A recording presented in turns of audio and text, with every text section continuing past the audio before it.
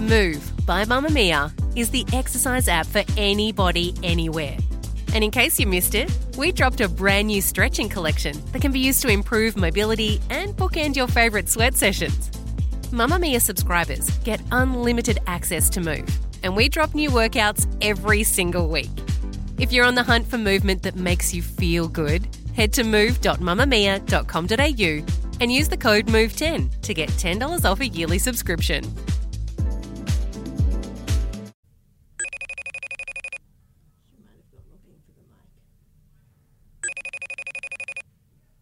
Hello? The mooch is gone. He's gone. A lot has happened since we last spoke. Okay, so you're back from your honeymoon. Let's just brush all that aside. Congratulations, etc. Thank you. I want to talk about the mooch. President Trump's high-profile press secretary, Sean Spicer, resigning in protest, objecting to the president's decision to hire New York financier Anthony Scaramucci. Chief of Staff Reince Priebus is out as Chief of Staff. General John Kelly is in. And the New York Times is reporting U.S. President Donald Trump has removed Anthony Scaramucci from the communications director role. You're fired. Welcome to Tell Me It's Going to Be Okay, the podcast for people who are freaking out about Trump. There's a lot of us. I'm Mia Friedman, and I am the co-founder of the Mamamia Women's Media Company in Australia. My co-host on this podcast is Amelia Lester, the former managing editor for thenewyorker.com. She's a former Good Weekend editor, a journalist, and she brings the facts and I bring the feels to this very important conversation. It's Tuesday, August 1st, and the mooch is gone.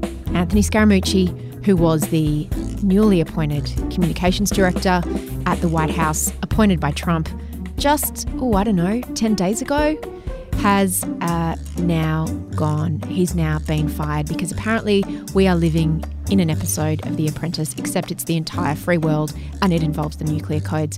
To explain what all this means, as usual, I called my friend Amelia Lester. I woke up this morning. It's Tuesday. Yes. The mooch is gone. Tell me what's happened. So I read a great tweet about this, which said, to summarize, Spicer quit because of Scaramucci, who took down Priebus, who was replaced by Kelly, who took down Scaramucci. So let's just unpack that a little bit. Sean Spicer, who is famous for being impersonated by Melissa McCarthy on SNL. Now I'd like to begin today by apologizing on behalf of you to me for how you have treated me these last 2 weeks. Spicy. Scary Spice. They seemed like more innocent times, the time of Spicy. They did. He was kind of respected by the Washington establishment. He was sort of a guy who seemed like a good guy. He was in the Navy Reserves. He was someone who was well known to the press corps. He quits because Donald Trump says he wants Anthony Scaramucci, who basically seems like a mafia boss in a 1980s mob movie. The president has really good karma. So Scaramucci gets hired. Spicy quits. Scaramucci takes down Reince Priebus. Reince Priebus was the chief of staff. As someone once said about his name, it sounds like the name the devil would give himself if he was asked very quickly for his human name upon arriving on Earth. Reince Priebus. And then Reince Priebus was part of the Republican establishment. So Scaramucci arrives, says we've got to get rid of the Republican Party figure. He suggests replacing him with John Kelly, who's a former Marine general. He's a serious guy, John Kelly. He was running Homeland Security. And he comes in a couple of days ago and he gets rid of Scaramucci, the very guy who told Donald Trump to hire Kelly. Okay, so back up. The one part you left out was the sucking his own dick part. Yeah. How could you leave that out of this week? Because that was kind of important, right? Because from what I understand, Ivanka and Jared were behind Scaramucci's appointment and Trump, and they all liked him. Why did they like Scaramucci in the first place? So Scaramucci is kind of very similar to Donald Trump in terms of his position in New York. So some people have said that Anthony Scaramucci is what Donald Trump thinks he looks like. He ran a hedge fund in New York that actually made money, unlike Donald Trump's businesses. He's a part of the sort of New York finance establishment, which Ivanka and Jared are also part of. So they suggested Donald Trump hiring Scaramucci because this is all part of their push to, quote unquote, professionalize the White House.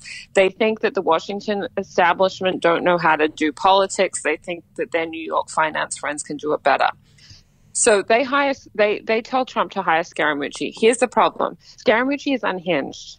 So last week, he calls Ryan Lizza of The New Yorker. He calls him on his cell phone late at night. There is some suggestion that he's been drinking. And I can't imagine why, given what he said. He gives the most deranged interview that anyone can remember, anyone in politics giving ever. You know, among the things that he says in this interview, he says that Steve Bannon likes to fillet himself. He says a lot of swear words. There's a lot of vulgarities. The word cock blocking is used. Highlights? Cock blocking is used quite a lot. It just sounds completely deranged, and I encourage everyone who hasn't read it to read that piece. And yet, he's not the one that got fired after that interview. Right, which is interesting. Instead, Reince Priebus gets fired, and the way people read that is that this is all part of Donald Trump. This is Donald Trump doubling down. So we should be very scared about Priebus getting fired, because even though I'm no fan of the Republican Party, at least the fact that he was from the Republican Party meant that he was upholding certain norms of governance that we have become used to. So, like, from what I understand, after the pussy grabbing tape came out, he said that Donald Trump should withdraw his candidacy from the president, right? So I won't say he's got a heart and soul, but he's got some semblance of normality.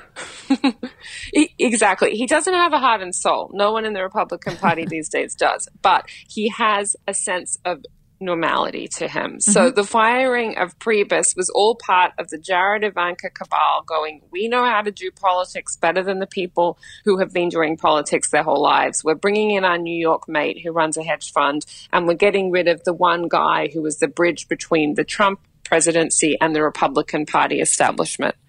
So that seemed like when Priebus was fired, and by the way, he was fired in the most terrible way. It was sort of the equivalent of when you're broken up with by text message. What happened was that he was on a flight with Donald Trump coming back from New York, where Donald Trump gave another unhinged speech, which maybe we'll get to, where he endorsed police brutality. They were coming back on the flight from New York, and apparently they land in D.C., and Priebus is told that he's gone, and he has to find his own way home because he's kicked out of the presidential convoy of cars taking them back to the city center. So he literally, it's like you're fired, like on a reality show, like you're fired and then bye, you have to leave the mansion immediately. You know, there is a theory doing the rounds that maybe Donald Trump actually thinks that he is filming The Apprentice still, because he's firing people at a rate that he would fire them on a reality TV show. And there's a really fascinating piece out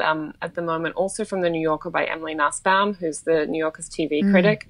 And in it, she watches every single episode of The Apprentice. And this is actually very hard to do because those episodes are not available on Netflix. Like they're hard to dig up. And what she concluded from watching those many hours of terrible television is that as the ratings went down, so as Donald Trump got more and more desperate, because the ratings did go down, he got meaner and he got more brutal, and his personality turned darker. And I think that there's a real analog to what we're seeing now with the sheer rate of the firings out of the White House, is that he's getting desperate.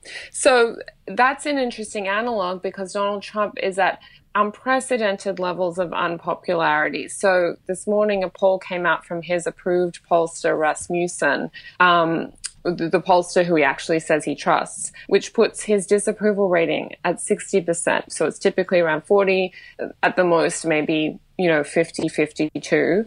To get to 60, it means that members of the Republican base have now left his side. Thank God. They're turning because America's very 50-50. So to get a number up to 60 is really unusual, and barely 6 months into his presidency as well. And he hasn't even had anything bad happen. I mean, he hasn't done anything, but he also hasn't faced any major crises. So George W. Bush was an unpopular president, but that's because, in part, he got America involved in 2 wars that are still going on. Donald Trump hasn't even done anything like that yet, and he's already this unpopular. So I think that's why we're seeing these firings happening at such a rapid rate.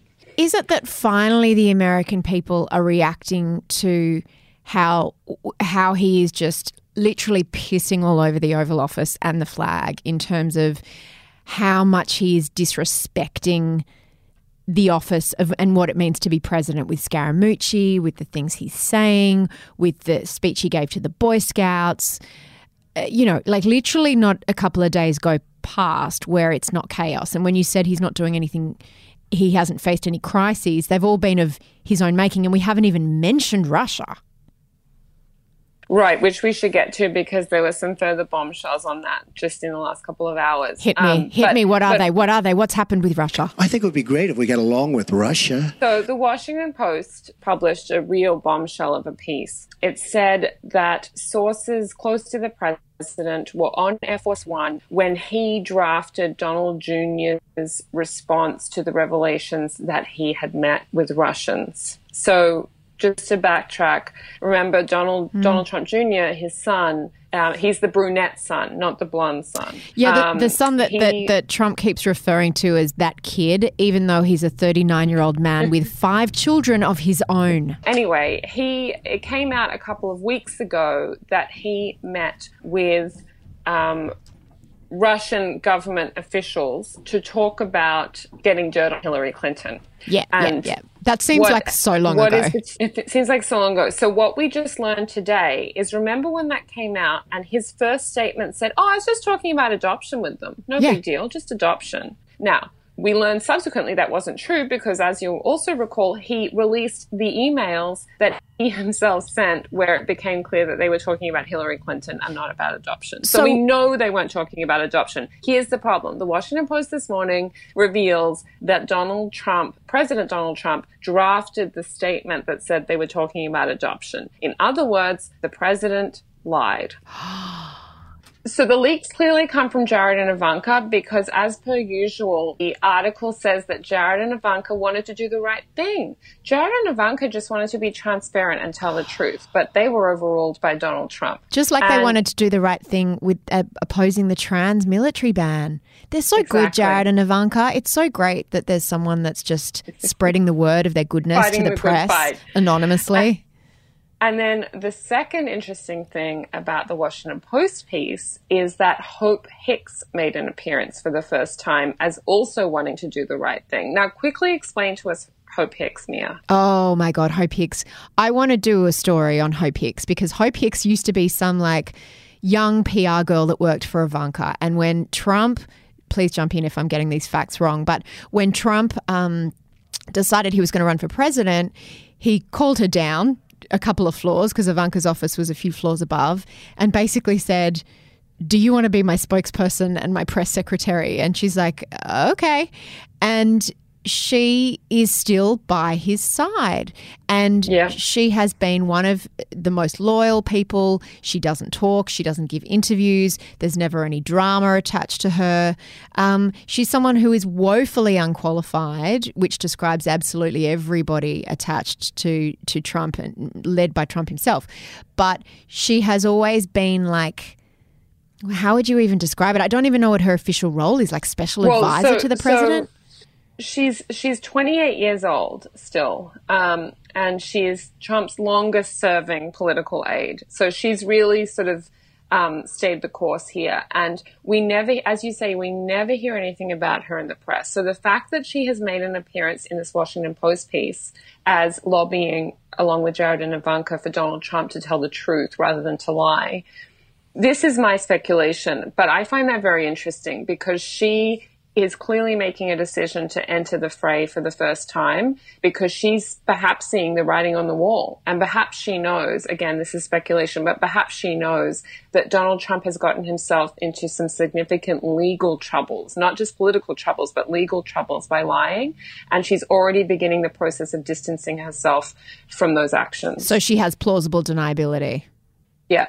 Because we just don't hear about her. This is the first time that we have heard about her in a piece like this, one of these pieces with confidential sources revealing goings on. So that's my take on that piece. Just to get to the point of this quickly, of this Washington Post piece, if Trump helped draft this statement that was lying about what the Donald Trump Jr. meeting was about, that's a crime, is it?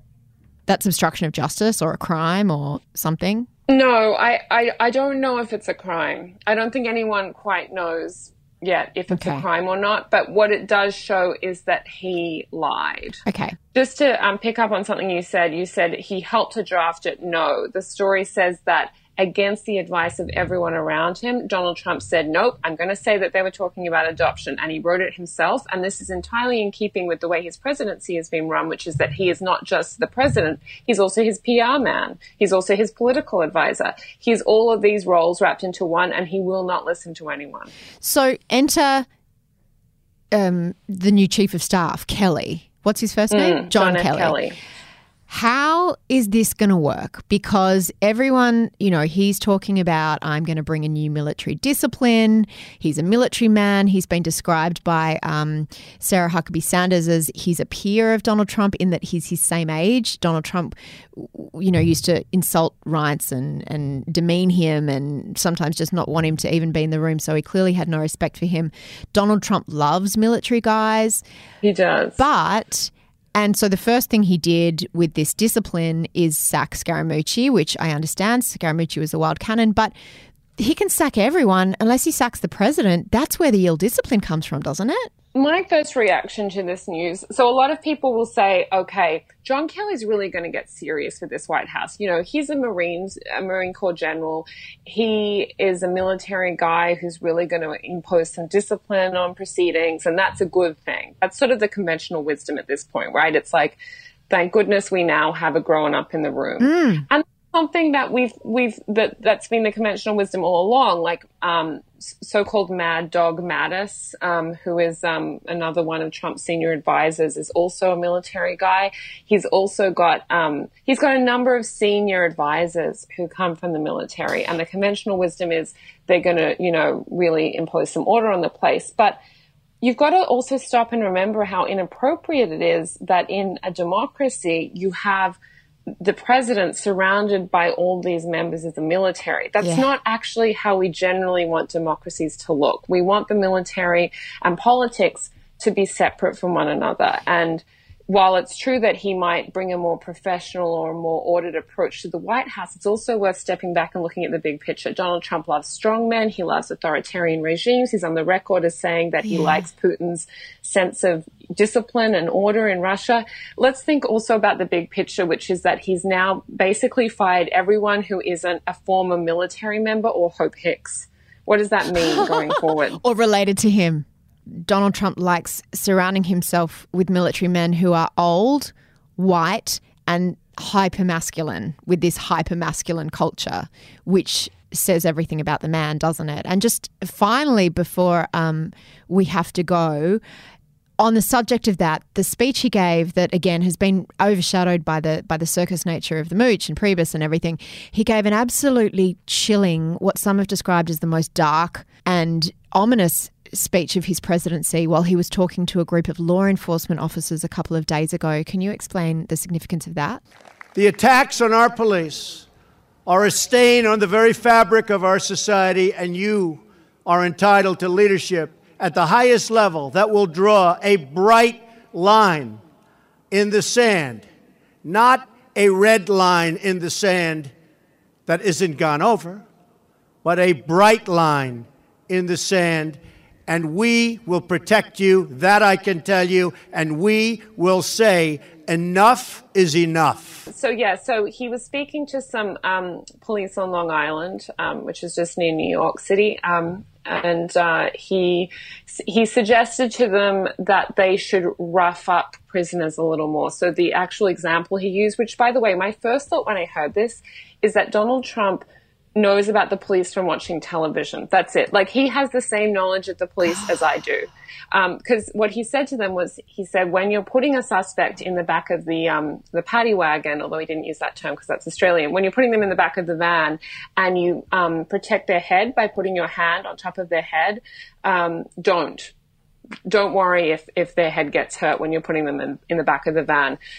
What I found upsetting about that was that, first Apart of all, from the everything. president saying it, but it was really upsetting to see everyone applaud when he said that, laugh and applaud, because, you know, you could argue that there's a crowd dynamics thing at work there. Like it's uncomfortable when you're in a crowd to do the opposite of what everyone else is doing. But you just really, in times like these, as a citizen, you turn to these institutions like the police, and you hope that they will be sort of able to stand their own ground and follow their own codes in times like this. But instead they all laughed. And that was what I found really chilling. And also tone deaf. I mean, it was only a couple of weeks ago that an Australian woman was shot by a policeman. And of course there's the Black Lives Matter movement. So the issue of police brutality is a hugely politically dynamitic, explosive, is a hugely politically explosive issue. And to sort of joke about it in this dark, dark way. And again, that was just kind of brushed over. I believe that it was then afterwards condemned by military, not military. I believe it was afterwards had to be condemned by police organisations across the country. Various police units did speak up about it and say that behaviour is unacceptable, and I was really heartened by that. But as you say, like, it's really Australians now have gotten a glimpse at just how what a huge topic this is in the US, and every week there's a story in the news. I mean, for instance, just this morning, a mentally disabled man in Brooklyn was shot by the NYPD. And I bet Trump will be happy about that all the time. So it was upsetting. It was, not going to lie. A pattern is clearly developing that Trump speaks to a group of people and then they are forced to apologise for the inappropriate nature and unsavoury nature of the president's comments. We had the Boy Scouts last week. We had law enforcement officers this week. And by the way, that's exactly why, in itself, Trump hiring retired generals, in itself, it's not necessarily troublesome. You just hope that you're just turning to these institutions now and saying that separation between the military and the police and the government and the media, those separations are there as checks and balances on power, and you just hope that the institutions can withstand what is going to be an ongoing assault on their jurisdiction. Amelia, can you tell me this week that it's going to be okay? How are you feeling? Look, part of what's going on here, I mean, we haven't even talked about what's going on politically. Like, this is all the sort of like Trump machinations. What we should keep in mind is that for people who don't agree with Trump's agenda, he's not getting anything actually done. I mean, that's good, right? We're happy about that. Well, if you don't like what he wants to do, yeah, you can be happy about it, because he's basically checked out of the legislative process. He's running a reality show. Yeah. And without the president's support, even with a Congress that is controlled by Republicans, the failure to reform healthcare that happened last week in Congress shows that it's very difficult for Republicans to get anything done without the support of their president. And so if that pattern continues, if you disagree with Trump's agenda, maybe it will be okay, because he's so checked out of the legislative agenda and process. On that happy note. Yeah, there you go. I had to work hard for that. Exactly. We got there. Thank you. I look forward to knowing who's your pick for who the next person that's going to leave the reality show. Oh, interesting. Something's brewing with, like I say, something's brewing around Hope Hicks, Jared and Ivanka, like these continued leaks of them going, we had nothing to do with this, and now Hope Hicks' appearance on the scene. That's interesting to me. Watch this space. Yeah. All right. I'll talk to you soon. Bye. Bye. Oh, I'm exhausted. Imagine if your job was covering this. I mean, it's exhausting just co-hosting this podcast. I'm going to be back with Amelia next time something happens, which is probably in about an hour. This show, Tell Me It's Going to Be Okay, was co-hosted by me, Mia Friedman, and Amelia Lester. It was produced by Eliza Ratliff. for the Mamamia Women's Podcast Network. Please follow our Facebook page. It's called Tell Me It's Going to Be Okay. We post every day all the best stories. We'll post the stories that we referred to in this podcast, and it's just a great real-time way to keep up to date with the minute-by-minute goings-on of the White House. Subscribe in iTunes. Please tell a Trump-obsessed friend, or even people that aren't Trump-obsessed. We're getting lots of comments back from people who say, it's so overwhelming, there seems to be so much going on in Washington, but this podcast is a really accessible way to find out what goes on without it being too scary. I'm not scared. Are you scared? Why should we be scared? I will see you next episode. Bye.